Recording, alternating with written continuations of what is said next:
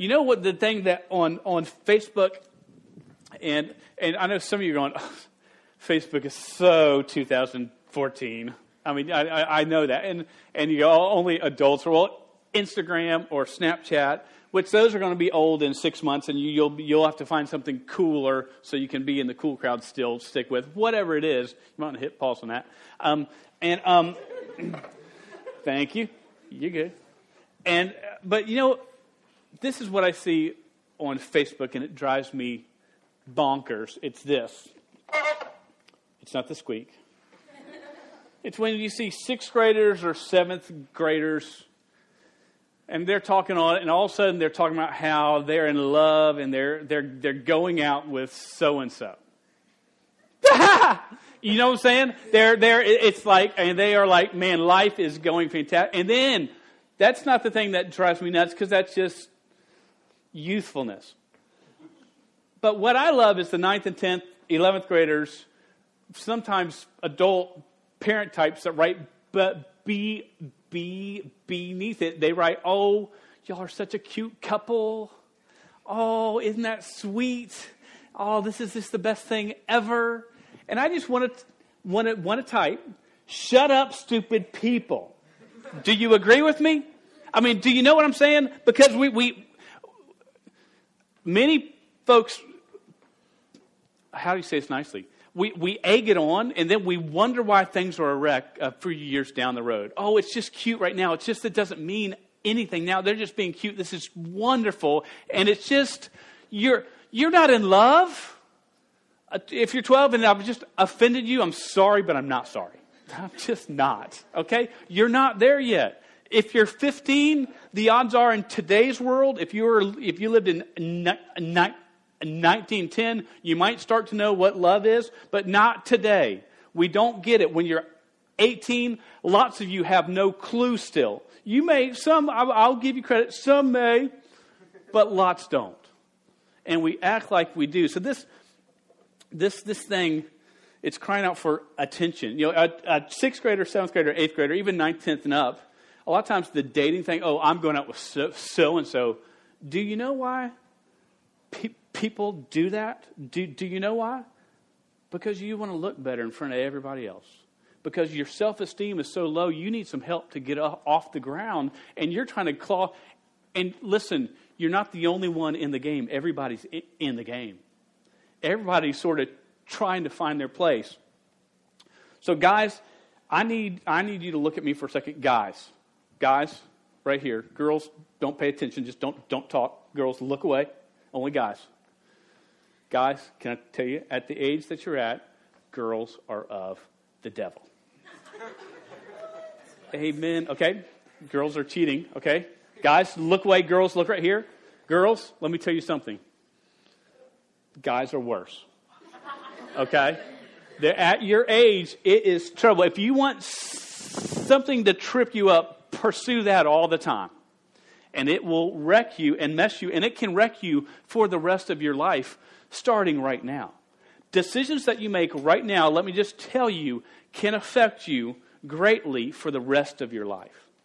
And so my hope is this. Well, tonight's, some of you may not know this, but we're talking about purity tonight. This is week 1 of 3 weeks. What the Word of God says about it and how. And it includes the dating issue is sort of in here. Love, not love, but love is in here, right? Ooh la la.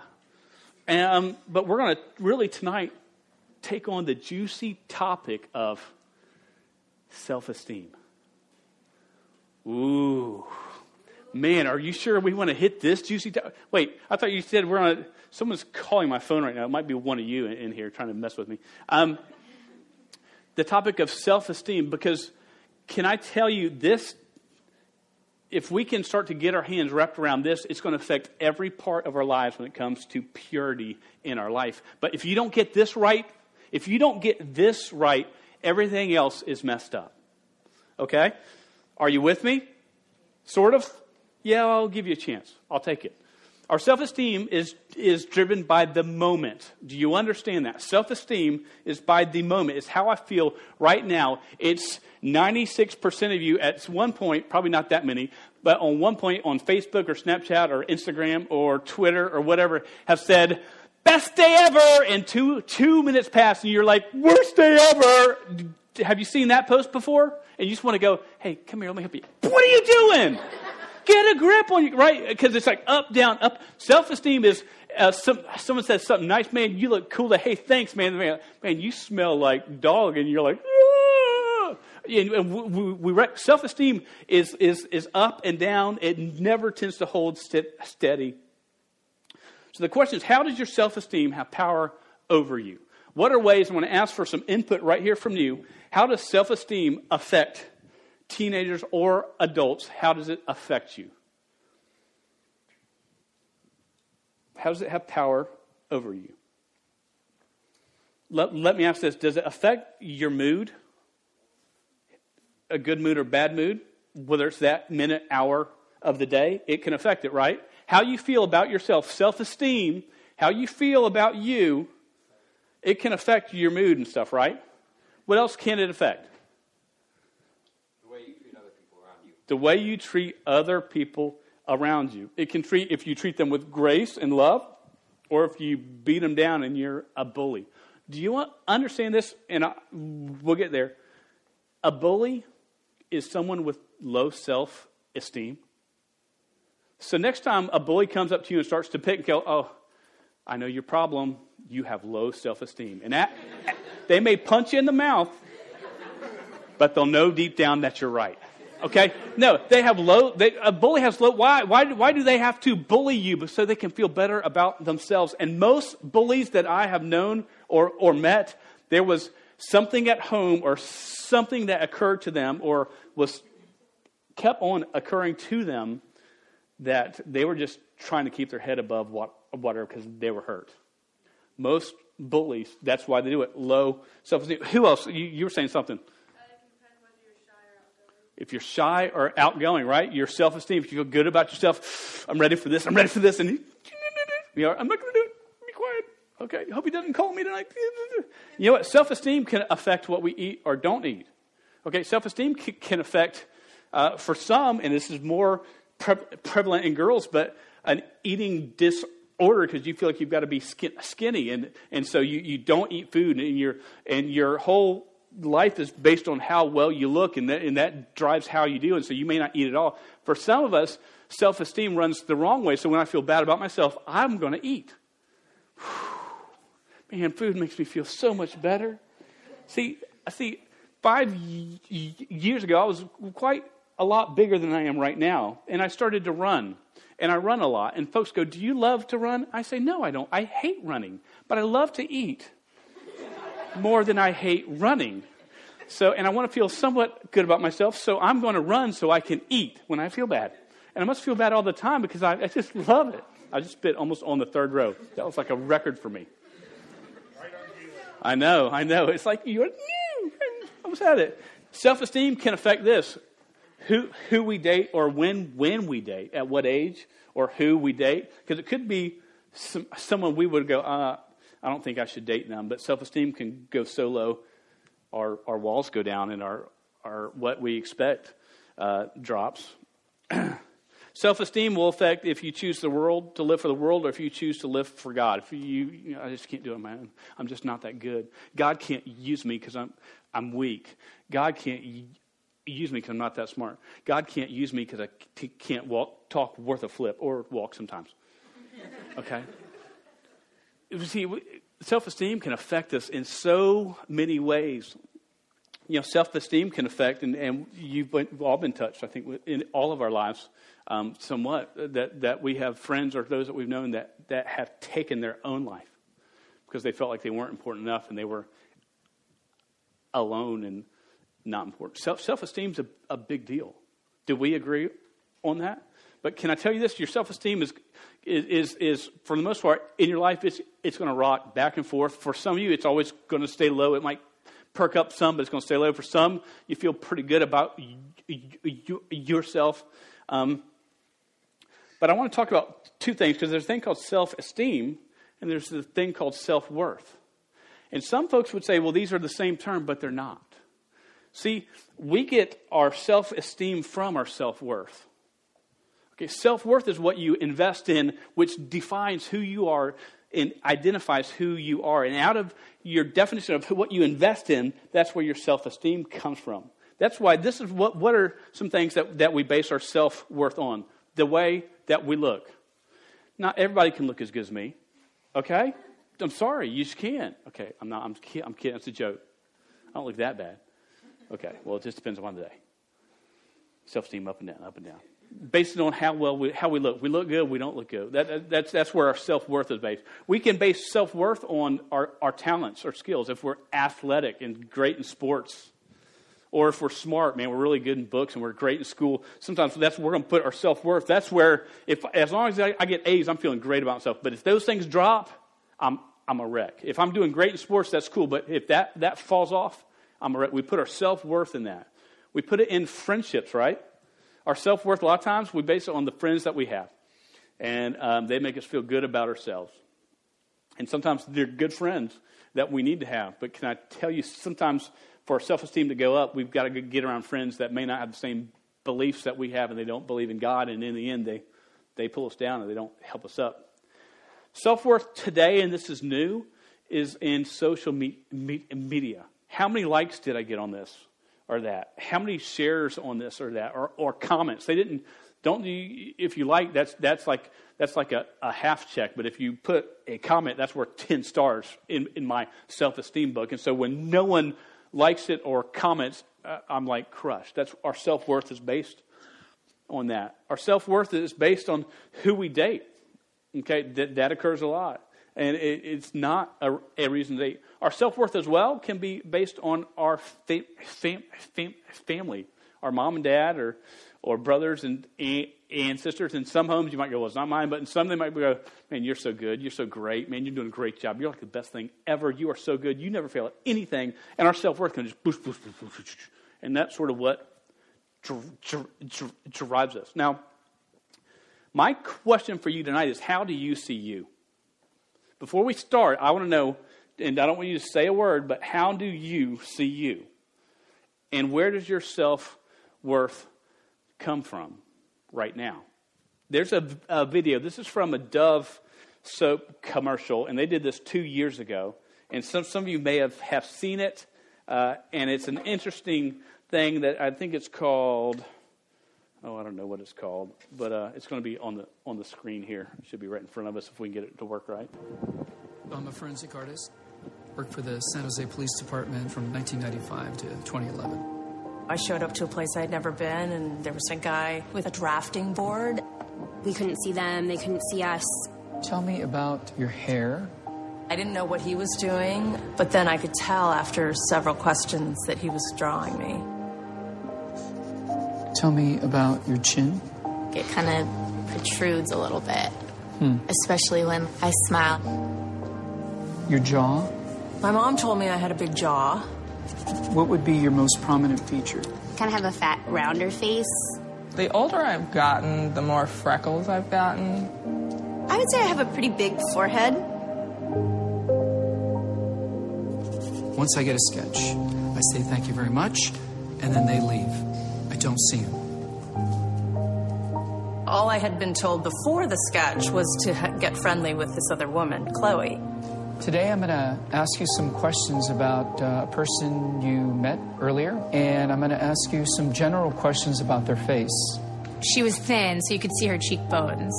And her chin, it was a nice, thin chin. She had nice eyes. They lit up when she spoke. Cute nose. She had blue eyes, very nice blue eyes. So here we are. This is the sketch that you helped me create, and that's a sketch that somebody described of you. So yeah, that's...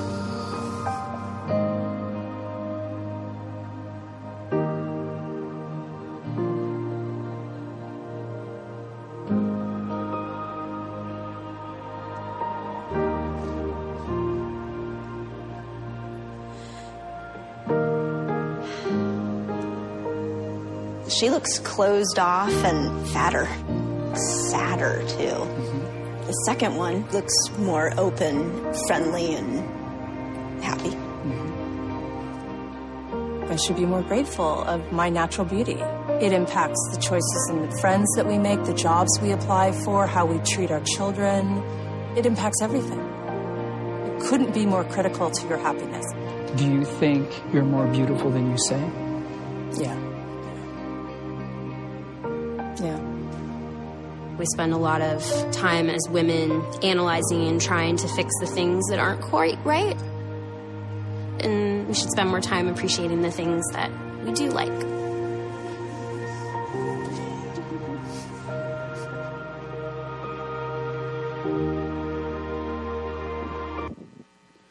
All right, who here has seen that before? Okay, I think quite a few of you have. It's interesting. One thing is when we view our looks, we usually do view ourselves much worse than the world does because everybody else is concerned about themselves more. They're concerned about you. And so we see the flaws, and no one else goes, I don't see that.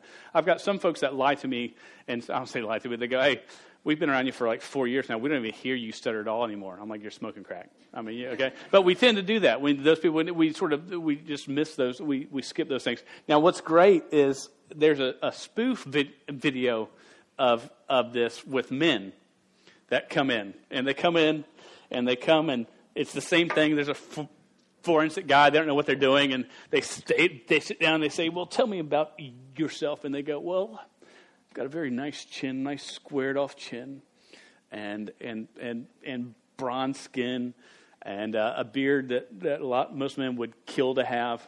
And they're just saying all these things about themselves. And so then they leave, and then someone comes back and they had met them in the room, and they talk about him. And they're like, yeah, his eyes were sort of weird. And so the sketches, and look at this, look at the pictures. Here's one. Let me. Okay, you can sort of see, this is the guy, that's who he described himself as, and that's who they thought he looked like there. And but it's so like a guy to go, yeah, I look good, and a girl's going like, oh, I'm awful, and we're so swapped. There was one more shot here. You can sort of see that this is how they saw themselves as. That's how they were perceived as. So I thought, that's a pretty good spoofing thing of the video. A question for tonight I have for you is how does God see you? Not how do you see yourself, though that comes into play a little bit because you see yourself through how God sees you. That's important. Not how the world or friends or someone you meet on the street sees you, but how does God see you? And now, as we look at the Word of God, there's got to be two things you've got to understand here or believe in order for this message to affect you. First thing is this: you've got to believe that God is real.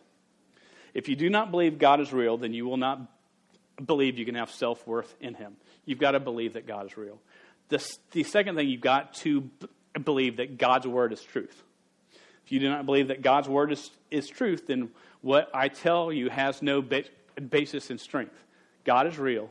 God's Word is truth. We're going to read and start off in the book of Psalms tonight in chapter 139. And there's four things, because I want you to see how do we get our self-esteem in the right place? We put our self-worth in the right place. And our self-worth is found in God. And I want you to understand tonight, leave here and understand how God sees you. I'm going to ask you to stand with me as we read this word together. And I think we'll have it on the screen as well, beginning in verse 13. And it may not work. We've had some issues with the display tonight, so give me a sign, David. I just see you. Okay, perfect. Here it is. Let's read this together. I'll read it, because if I stutter, you won't be following me at all. So let me read it. For you formed my inward parts. You knitted me together in my mother's womb. I praise you, for I am fearfully and wonderfully made. Wonderful are your works. My soul knows it very well. My frame was not hidden from you when I was being made in secret. Intricately woven in the depths of the earth, your eyes saw my unformed substance. In your book were written, every one of them, the days that were formed for me, when as yet there was none of them. How precious to me are your thoughts, O God. How vast is the sum of them. If I would count them, they are more than the sand. I awake and I am still with you. Let's pray. Dear God, I thank you so much for your word, for your truth. Lord, I just ask that you use this to shape us, to grow us, to strengthen us to be men and women who honor you and live for you with our lives. In Jesus' name we pray. Amen. All right. Sit down for a second. Okay. Verse 13, it said, look at this, because if you don't have this underlined in your Bible, there's spots I think you should mark in it. Now, if your parents say you're not allowed to mark in it, I don't want to supersede your parents. But man, it's great to know where the stuff is. And when you flip through it, go, oh yeah, I'm reminded. Because listen to what it says. It says, for you, God, formed my inward parts. You knitted me together in my mother's womb. Do you know that God had an active part in who you are right now? God put you together. And then he says this, I praise you, for I am fearfully and wonderfully made. You don't know how many times I've said that phrase just to you throughout the years who have gone, man, I just don't know if anybody cares. I go, dude, this world is a mess, but can I tell you this? No doubt God loves you, has a plan for you. So these are the first ways that God sees you. First is he created you with a plan and a purpose. God created you. You're not chance. You didn't just sort of turn out the way that you did. He created you with a plan and a purpose. Many of you have heard the story. It's the best way I can relate this truth. Me, at the age of 16, my belief in Dan, I didn't have a belief. I believed that God was real, but that was about it. I believed that God had made this world and then spun it off and left the world to go make new worlds or whatever he was going to do. But he wasn't here because there was no way a caring God was here who would have made me and been a loving God. Because see, I couldn't talk right. You know, I've stuttered since the age of 5. I wasn't made fun of a lot in school because I got in a lot of fights and won most of them. I don't suggest that the best way. I was the bully we talked about, right? Defending myself or those that were being picked on. I was the guy that would stand up for them. So I didn't get picked on a lot, but I just believed there's no way that God could be a loving God, because have you heard the way that I talk? You know how rough it is to try to say your name sometimes and you just sound like a freak? And a few years passed, or really at the age of 16, I went to a camp and I learned about God, that He had made us all, and He loved us. But we all sinned, and I knew that I was different. I went to this church camp, and the kids at this camp were great kids. They were nice to me. They didn't bat an eye at my speech, and it didn't seem like they even had to try or to fake it. They were really cool kids, and I'd been a nice kid. I've always been a nice kid, but they had something I did not have. And the fourth night at that camp, the guy spoke about Jesus Christ and His death on the cross, and it was as if, as I sat 3 rows back from the front row, if I didn't stand up and go talk to him at the end of that, I was going to explode. I was so overcome knowing that I sinned and I needed what that guy had just shared because I was so lost. And that night, my life was changed. And I still lived a life where I said, I believe God's real. I believe God loves and stuff. But and I felt tugs to work with youth and work in the church, but I can't work in the church.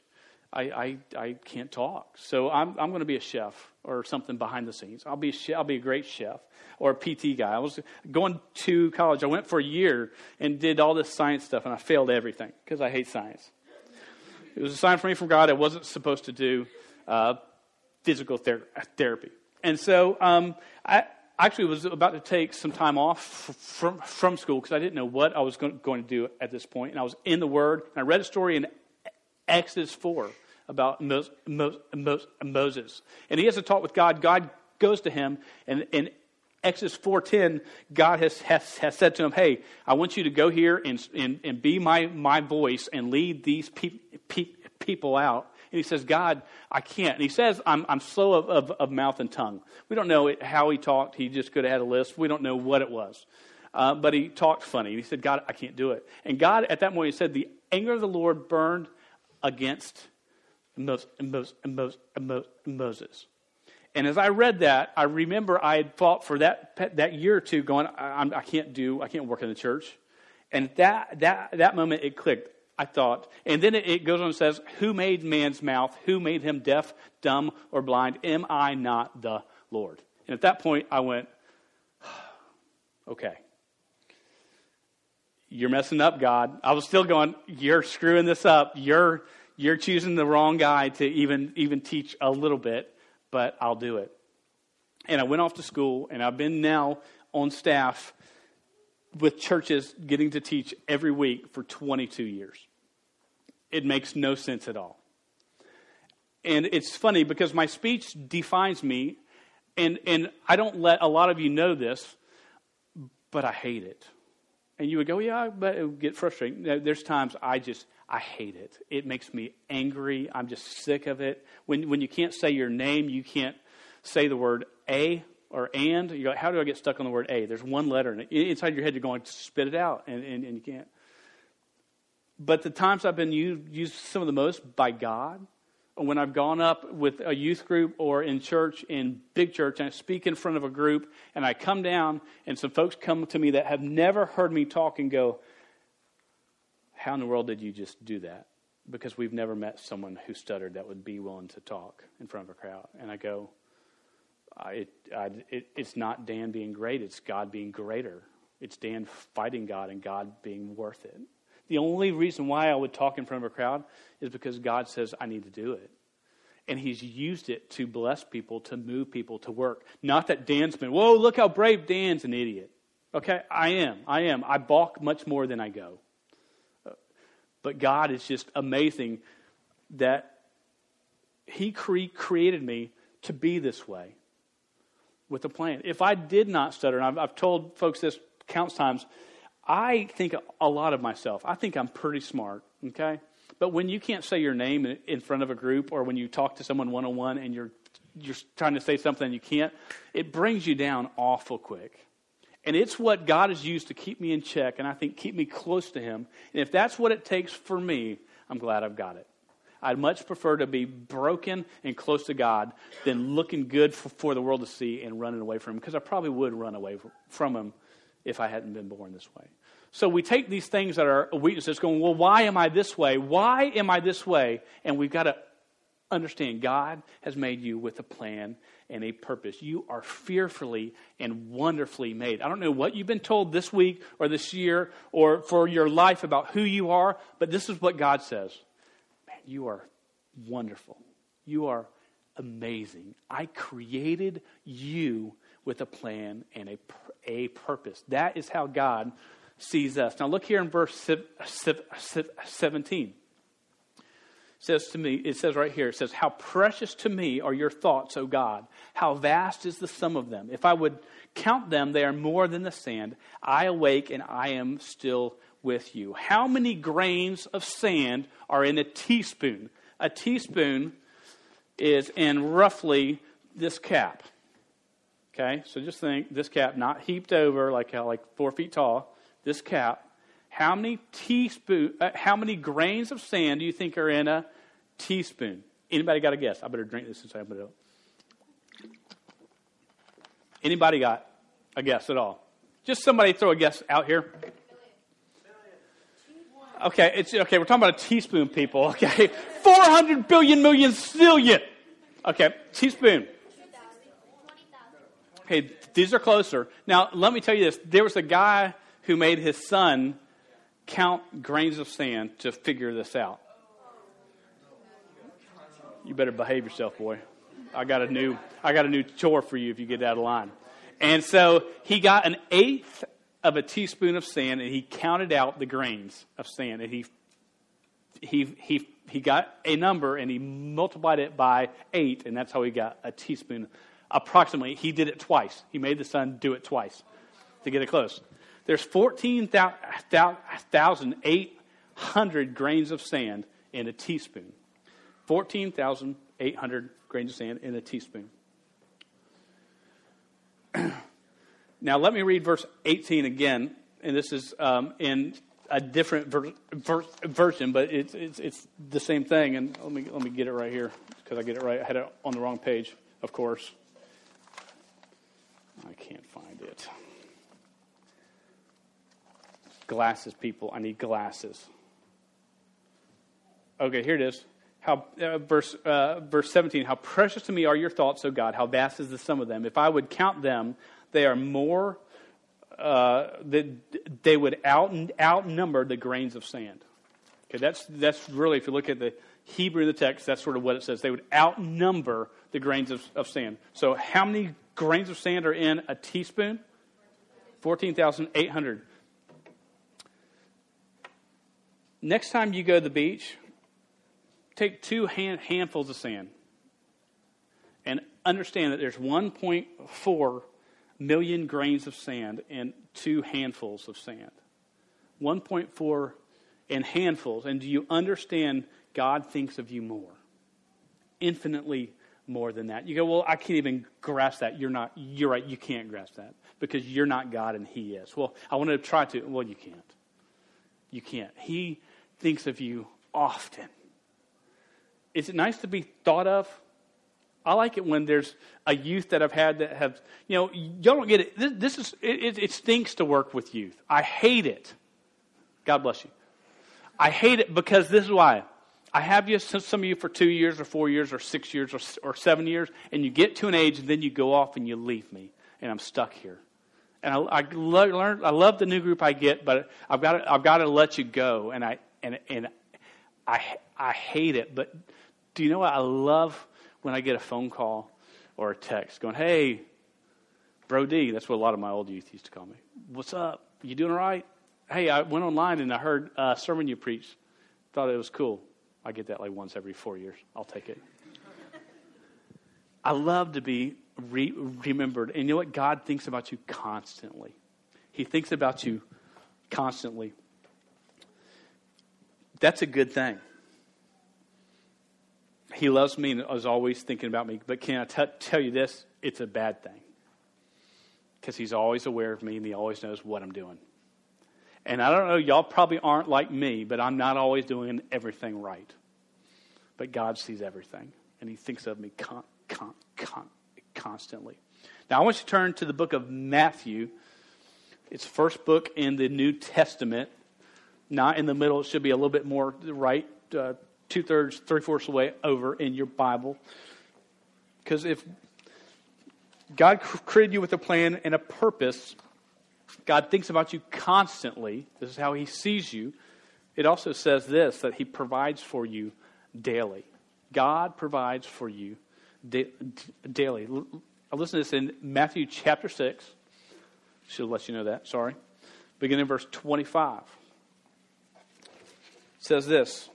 Therefore, I tell you, do not be anxious about your life, what you will eat or what you will drink, nor about your body, what you will put on. Is not life more than food and the body more than clothing? Look at the birds of the air. They neither sow nor reap nor gather into barns, and yet your heavenly Father feeds them. Are you not of more value than they? If He takes care of the birds of the air and the lilies of the field, how much more is God going to take care of you? How much is He taking care of you right now that we don't even think about? Y'all look like you're sort of clothed at least. Praise God. That'd be awkward. Seems like you've got food. No one looks like they've starved here. You're taken care of in so many ways. Back in the day, when I was in college, I had an uncle of mine named Uncle Clarence, never married, and my parents were of the persuasion of, we're not going to pay for your schooling. we raised you, you're 18, you need to make it on your own now, which was cool. But I was there one night, and my Uncle Clarence came to the house, and we're sitting there in the living room. He says, Lou, Joe, it's my mom and dad's name. He says, I want you to let you know I've been thinking about it, and I really want to pay for your son's college. I've got some money I've saved up, and I would like to give it to him to pay for his college. My dad looked at him, looked over at me, got a twinkle in his eye, looked back at him and said, no, thank you. He doesn't need it. I knew I was trying to say something, but I knew I would probably get a backhand if I'd have said too much. See, my dad was wanting me to earn college on my own. He knew that the type of kid I was, and if I just got it put on a golden plate to me, I wouldn't treat school very well. I wouldn't do well in it. And so I had to pay my way through school as he turned the deal. And can you believe he did that? Dear Lord, what's wrong with that man? You've heard stories. He's crazy.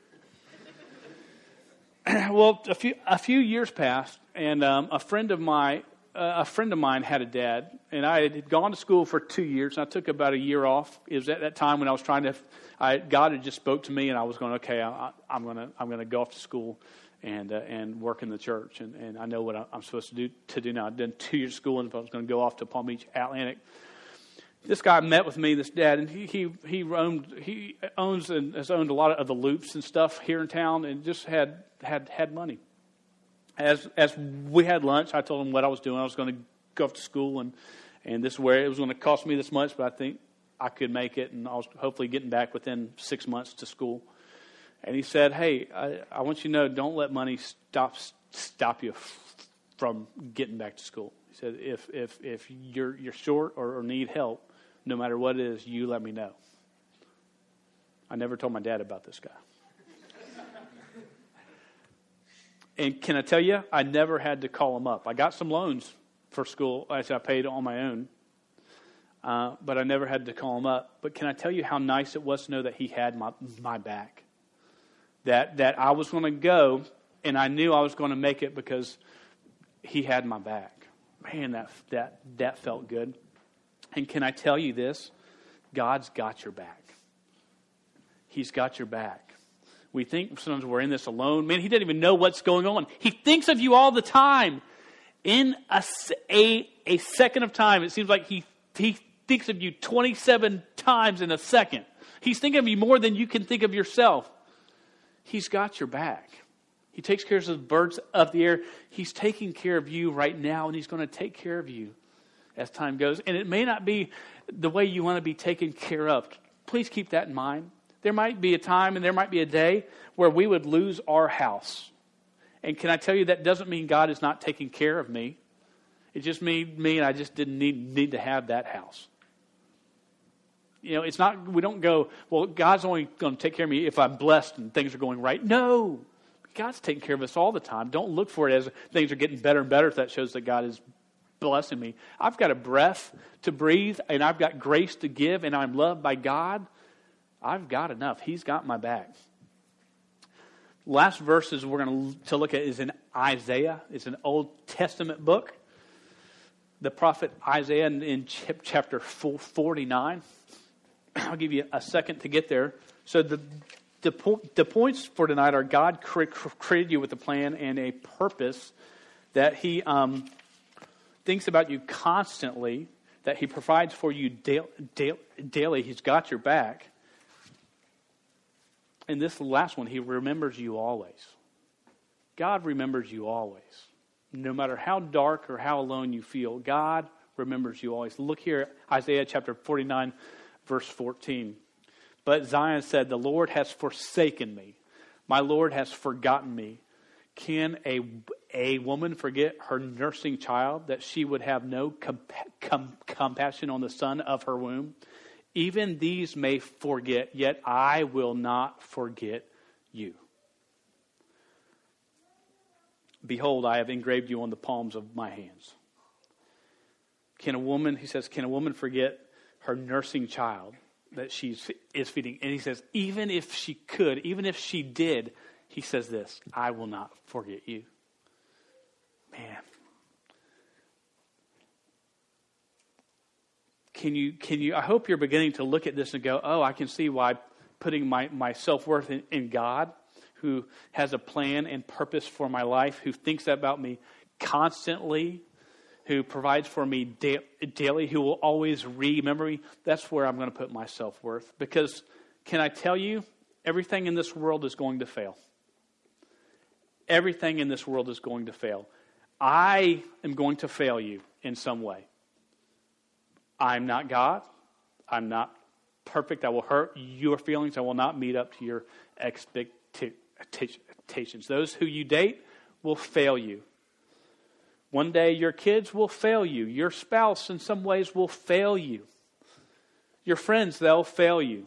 Your looks, they're going to fail you. Athlete people, I used to be sort of fast. It fails you. It's going to fail you. And your self-worth, when it's based on that, is going to fail you. And your self-esteem, it's going to fail you. You know, I love Isaiah there. He says, behold, I've engraved you on the palms of my hands. And Jesus Christ, the Son of God, who lived a perfect life without sin, because we all sin, we fall short of the glory of God. And he lived a perfect life. And he was nailed on a cross. And he was crucified as a sacrifice for our sins. And the cross did not kill him. Our sins placed upon him, the sins of mankind that were placed upon him and separated him from God for the first time in eternity, is what killed him and put him to death. And he died as a sacrifice because he loved us. And it says right here, I love the fact that it says, I've engraved you on the palm of my hands. He remembers us. He knows us. He paid the price for us. Man. How are you at taking compliments? You're like, going, where's he going with this? What? Computers? No, compliments. How are you at it? I would guess to say a lot of you are like my wife. I can tell my wife 400 times a day. She's not here tonight. We've got our Kylie sick. I can tell her 400 times, man, you look great. But something goes off in the day or something like that, and she's like, and most of the time when I go, baby, you look fantastic. She's like, yeah.